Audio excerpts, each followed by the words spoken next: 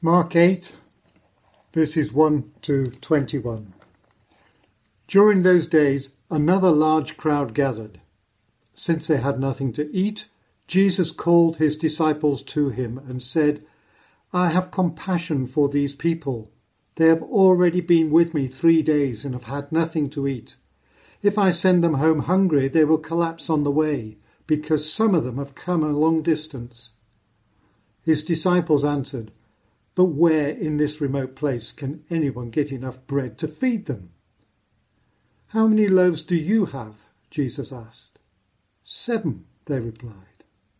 He told the crowd to sit down on the ground. When he had taken the 7 loaves and given thanks, he broke them and gave them to his disciples to set before the people, and they did so. They had a few small fish as well. He gave thanks for them also, and told the disciples to distribute them. The people ate and were satisfied. Afterwards, the disciples picked up 7 basketfuls of broken pieces that were left over. About 4,000 men were present, and having sent them away, he got into the boat with his disciples and went to the region of Dalmanutha. The Pharisees came and began to question Jesus. To test him, they asked him for a sign from heaven. He sighed deeply and said, "Why does this generation ask for a miraculous sign? I tell you the truth, no sign will be given to it." Then he left them, got back into the boat, and crossed to the other side. The disciples had forgotten to bring bread, except for 1 loaf they had with them in the boat. "Be careful," Jesus warned them. "Watch out for the yeast of the Pharisees and that of Herod." They discussed this with one another and said, "It is because we have no bread." Aware of their discussion, Jesus asked them, "Why are you talking about having no bread? Do you still not see or understand? Are your hearts hardened? Do you have eyes that fail to see and ears that fail to hear? And don't you remember when I broke the 5 loaves for the 5,000, how many basketfuls of pieces did you pick up?" 12, they replied. "And when I broke the 7 loaves for the 4,000, how many basketfuls of pieces did you pick up?" They answered, 7. He said to them, "Do you still not understand?" And you may well say, "No, Lord, I don't. I haven't a clue what you're talking about." So let us pray. Lord, we pray, open our eyes and our ears to see you in your greatness, to hear your word, that we may participate in your great mission of love to this needy world. We ask in Jesus' name. Amen. Good morning, St. John's. We begin with verse 1. In those days, a great crowd gathered to hear Jesus, and not the usual crowd either. The vast crowds that had gathered in Galilee had begun to alarm the religious and political authorities there, and they were getting ready to respond with force to ensure they dominated the streets. So Jesus had left and was now on the other side of the Sea of Galilee, a distinct religious and political region known as the Decapolis, with a largely Gentile population. So I'm very glad to be given this passage today, because these are just the sort of people that London City Mission has been working amongst. For the people we used to send overseas missionaries to have now come to live amongst us. And wonderfully, some have come back as reverse missionaries, but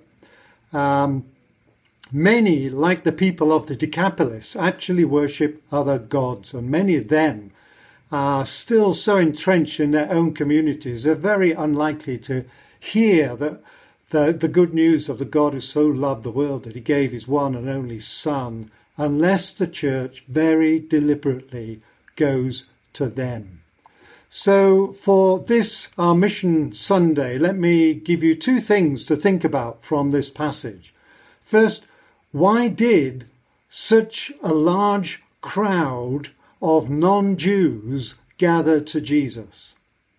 As far as we know, Jesus had only made one previous visit to this area and had stayed less than a day because the locals made it very clear they did not want him there. Now, Jesus did not normally venture into non-Jewish areas. He was very insistent that he had come to minister to the lost sheep of the house of Israel only. But that would not be the case for his disciples following his resurrection. Their mission would begin amongst Jews in Jerusalem, but then go out to the very ends of the earth. So back in Mark chapter 5, Jesus had taken them across the Sea of Galilee to this region in order to give them a first taster of overseas mission. There they met a man in desperate need, so afflicted by evil, so out of his mind. He appeared to be beyond help. His own people had initially tried to restrain him with iron chains, but he had simply torn the chains apart. So they had simply driven him from their town, chasing him out to dwell amongst the tombs, keeping him far away from their people and their property. So terrifying was his ranting and raving that when Jesus and his disciples arrived in a boat, the disciples never ventured out of the boat. They left Jesus to confront him alone, which Jesus did with his usual compassion and authority. He commanded the evil spirits to depart from him with just a word and restored his sanity. But the initial encounter was so explosive that a large herd of pigs nearby had panicked and run over the cliff into the sea. So when the townspeople came out to see what had happened, they found the man sitting calmly, peaceably, dressed, in his right mind, but no pigs. And they were afraid and pleaded with Jesus to go and leave them alone. They were prepared to accept there was evil in the world, providing they could manage it as best they could, but were fearful of an even greater power and authority coming amongst them, even if Jesus was only exhibiting that power and authority for their good, to deliver and to restore.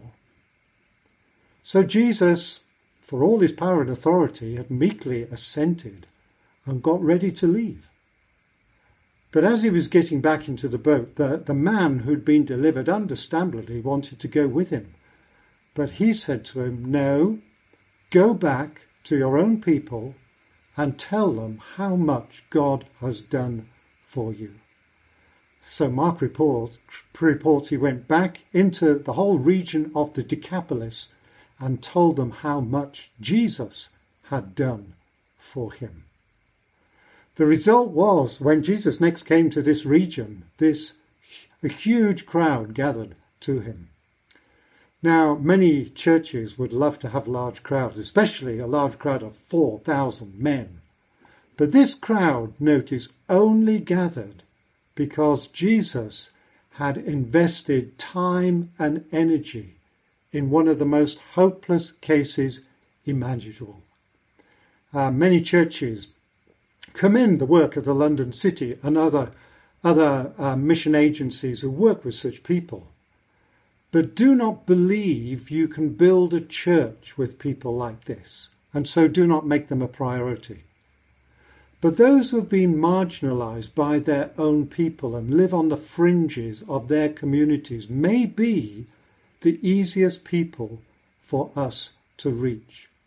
And such people, transformed by the words of Jesus, can go back into their communities and tell them what Jesus has done for them in a way that we never could. So this large crowd gathered to Jesus and stayed with him 3 days, we are told, giving no thought apparently for where their next meal was coming from. Presumably because they were experiencing what the man who Jesus had delivered was experiencing, the words that delivered them from their demons and the word that restored them to full humanity. I wonder if you can imagine ever wanting to listen to a great teacher teach for 3 days without you ever giving thought to anything else. We limit our Sunday teaching slots to about 20-25 minutes, and I gather some think even that is too long. Perhaps maybe you could imagine going to a music festival for 3 days, for few things feed the soul quite the way music does. But what about listening to the voice of the Creator who sang creation into being? I remember when I used to go into Wandsworth Prison, giving a gospel to a man who was clearly hungry to hear more. When I saw him the following week, I was hoping he might have read the first few chapters, but to my amazement discovered he'd read the whole of the gospel, and not only read it to himself, but read it aloud to his cellmate who couldn't read. Within 4 weeks, he'd read Matthew, Mark, Luke, and John. Here's a wonderful illustration of why this crowd could be so hungry for what Jesus was teaching that they forgot all about their normal food. The Bible says we cannot live by bread alone, but only by the word that proceeds from the mouth of God. I wonder if that is the reason why so many people at this present time have been logging on to online services who would never normally attend a church service, including, I understand, people from other religions. Second thing I'd like us to think about is the way Jesus was preparing his disciples to continue this ministry to those outside the family of God after he had departed. We read, "Since they had nothing to eat, Jesus called his disciples to him and said, 'I have compassion for these people. They have already been with me 3 days and have nothing to eat. If I send them home hungry, they will collapse on the way, because some of them have come a long distance.'" Now, last month we looked at Mark's account of Jesus feeding the 5,000. Now we have a crowd of 4,000. In both cases, Jesus put the problem of how to feed this crowd that had been with him so long into the disciples' hands. A responsibility that both times they were very reluctant to accept. So we read verse 4, "His disciples answered, 'But where in this remote place can anyone get enough bread to feed them?'" Much as they'd said last time. Well, you can understand how they reacted with such confusion the first time. But given the miracle they'd already witnessed, it's a bit of a puzzle why they respond in exactly the same way this time. It's probably, as Jesus put it a little later, they had eyes that did not see and ears that did not hear. They're very, very slow on the uptake. Were they perhaps blinded by their prejudice? Was it because these people were not their people that they felt they had got no responsibility to them? As the well-known proverb of the time put it, it's not right to take the children's bread and feed it to their dogs. A rather racist version of our proverb, charity begins at home. So once again, Jesus takes charge, yet ensures that his ministry to the crowds this time will only go out through the disciples. He asks them what they did have. 7 loaves, they said, which he takes and blesses and gives thanks for before breaking them and giving them back to the disciples so that they could distribute them to the crowd. So he feeds the crowd with the disciples' resources and by the disciples' hands. And as it was then, so it has been ever since. Jesus ministers to the people of this world through his church. When huge numbers of people from overseas that we've already referred to began to come here, especially in the great wave of migration that took place at the end of the last century, the beginning of this century, many churches felt that ministering to these people was quite beyond them.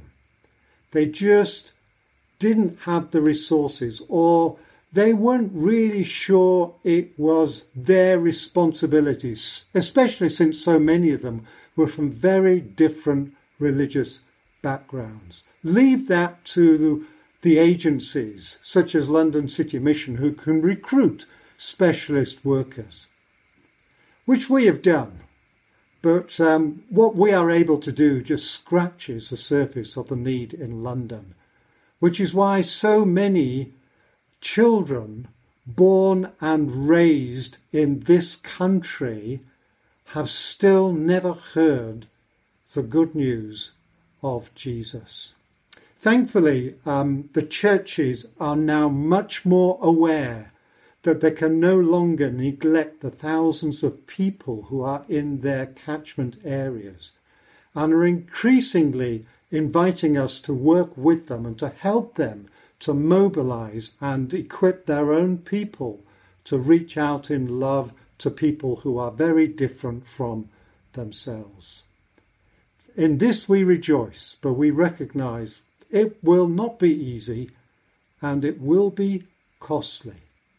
So let me finally note the way Jesus not only used the disciples' resources to feed this crowd, but he was preparing his disciples to give not just what they had, but to give their very selves to Jesus so he could bless them and give them to the people. So I want to just pick up on the way Jesus in this passage indicates to us that he is preparing his disciples not only to give what bread they have, but to be that bread so that he could bless them and give them to others and distribute them amongst the nations. It is why Jesus here warns his disciples about the leaven of the religious teachers of the time. In verse 15, watch out, be careful of the yeast of the Pharisees and that of Herod. For the character of our teachers, those who most influence us, whose words are shaping us and forming us, will grow in us. We will become like them. And Jesus was deeply concerned at the way his disciples appeared to be showing the same hardness of heart as that of the religious leaders who opposed him, who had eyes but did not see and ears that did not hear. And it's because Jesus is symbolically forming his disciples into bread that he asks his disciples about the number of loaves he used to feed the 5,000 and then the 4,000 in those puzzling verses at the end, verses 17 to 19. There were 5 loaves for the 5,000, the disciples tell him, after which they filled 12 baskets with leftovers. 12 being the symbolic number associated with Israel, the 12 tribes of Israel. For this crowd was a very Jewish crowd. 7 loaves for the 4,000, after which they filled 7 baskets with leftovers, 7 being the number associated with the 7 Canaanite nations that had possessed the land before Israel arrived, whose descendants Jesus had effectively just been teaching and ministering to. So do the sums. 5 loaves per 7 loaves equals 12 loaves, the number of loaves that represent Israel. The number of loaves that were actually placed before the Lord in the temple every Sabbath day by the priests, because Israel only ever existed so that through them the nations might taste and see that the Lord is good. So from these two crowds, Jesus is gathering to himself a new Jew-Gentile people to be the restored Israel of 12 loaves who would be given to the Lord that the world might taste and see that the Lord is good. Jesus came as the bread of God from heaven to give his life to be broken, that we might feed on him and have the life that endures to eternal life. And Jesus came to form a people who would be like him and give not just their resources, but their very selves. And we are that people. Which is why when we take the Lord's Supper, the church is described as one loaf. And why when we do this, we reenact Jesus taking bread and blessing it and giving it to his disciples, that Sunday by Sunday we may go out and feed the crowds we live and work amongst, both our people, those of our family and culture and heritage, as in the feeding of the 5,000, but also those who are not of our family, culture or religion, as in the feeding of the 4,000. May the Lord, who has gathered all the peoples of the world to this great city in which we live, move us and the churches of London to give ourselves and our resources into his hands, that they might be fed with the bread of life. And may the Lord enable London City Mission and other mission agencies to serve the churches of London as they go about this great